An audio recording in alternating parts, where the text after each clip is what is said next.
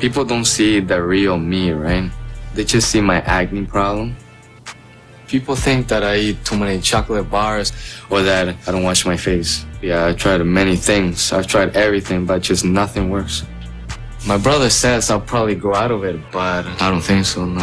It's hard to believe now that it will actually go away.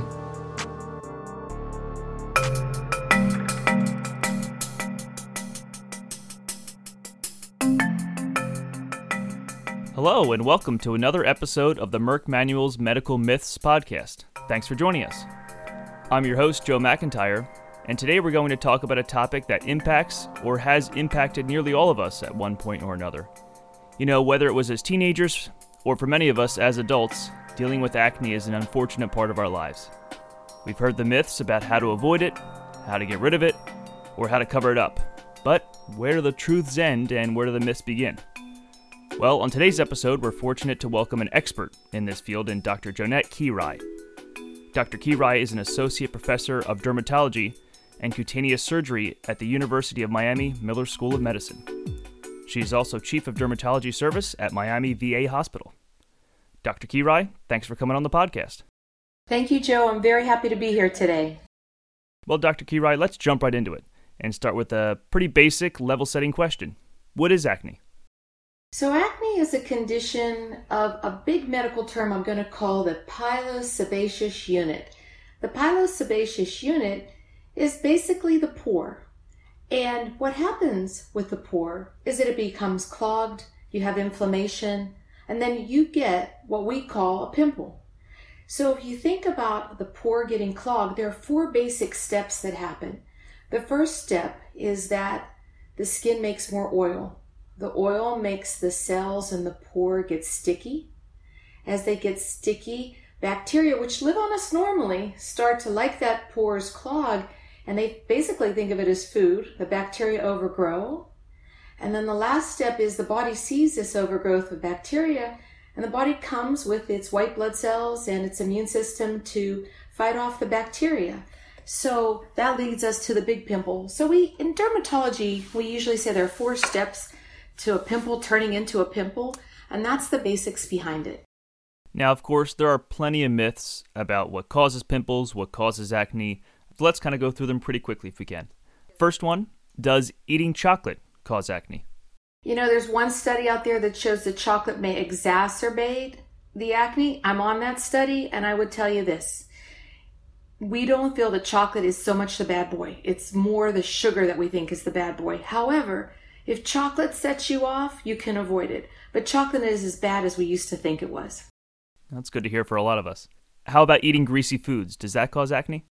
Another, more of a myth, it's not so much that it's the grease in the food. We're going to get back to the sugar or things that give you a high sugar level in your body. So if you eat a lot of fried foods that will do that, yes, it'll be the sugar. But yes, I tell my patients, they can have a couple French fries. They can have French fries occasionally. So greasy foods are not the reason. Even more good news. How about having poor hygiene? Is that a cause of acne too? No. If you have really bad hygiene, yes, it will aggravate it. But I don't want parents and patients and people listening to think it's because people aren't clean. This is a condition that is rooted in the oil that is produced by the skin and then the clogging of a pore. Of course, we want people to have good hygiene. But I don't want people to think that people get acne because they have poor hygiene. That is not true. Now, how about the pillows that we use or the bed sheets that we use? Are there certain types that may be more likely to cause acne, or are there certain kinds of bed sheets that we can use to help us reduce our chance of getting acne?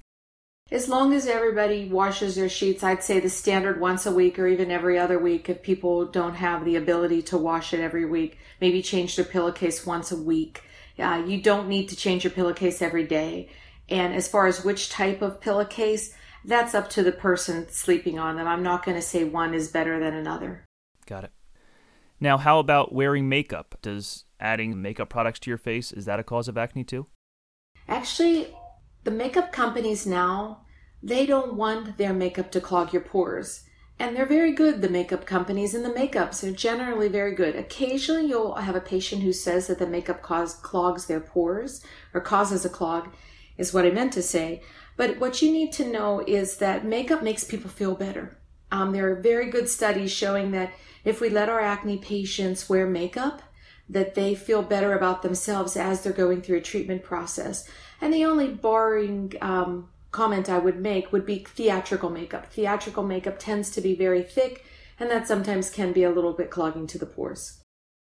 Now, how about stress? I think we've all dealt with stress, especially in the past year.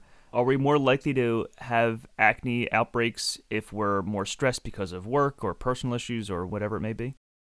So stress is a really hard thing to define, but we have studied it in the acne world, not me particularly, but people have studied it, and they've used defined stresses like exam stress, taking a test. And what we find with exam stress is that you do get more acne. There are patients who experience more acne when under stress. But to tell the listeners that stress is the cause of your acne would not be correct. You could say stress might aggravate the acne a little bit, but it wouldn't be the right answer to say stress causes acne. Now, equally, there are many, many myths about some home remedies or treatments for acne. Let's talk about a few of those real quick. Is using toothpaste on your acne an effective treatment? People have done it for years, but my main concern is it can give an allergic reaction or an irritant reaction called a contact dermatitis. I don't recommend it. Now, how about sun tanning or other forms of tanning? Is that an effective treatment for acne? So what we know about sun tanning is that when we get sun on our skin, it turns down actually the immune system a little bit in our skin, and that makes that immune response, that redness that comes with the pimple, die down some. Sun tanning can also help the skin look a little bit more even if the skin is uneven. That being said, I don't agree with tanning as a way to make the skin look better. I would prefer that we take care of the acne and not try to almost mask it some with the use of the sun. That doesn't mean I don't want people to be out in the sun having fun, but I do think that using the sun as a treatment for acne is not the way to go. The Merck Manuals website offers a variety of video, audio, and interactive content. With so many choices, it's easy to access information is the best first place to go for free, understandable medical content.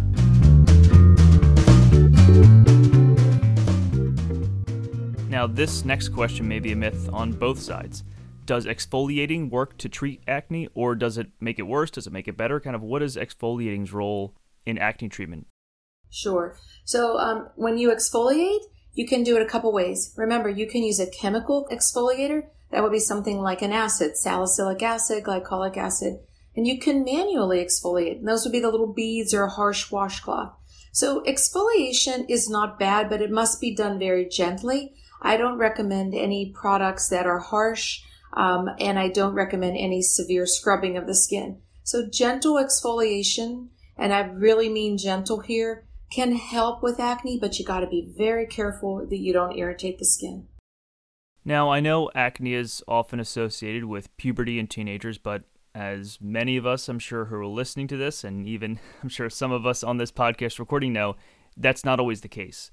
Why is it that only young people seem to be associated with acne? And as we get older, does acne really always go away? Very good question. I think the reason we associate it with young people and puberty and adolescents and teenagers is because that's when most people get acne. So 80-90% of kids will have some acne during that time.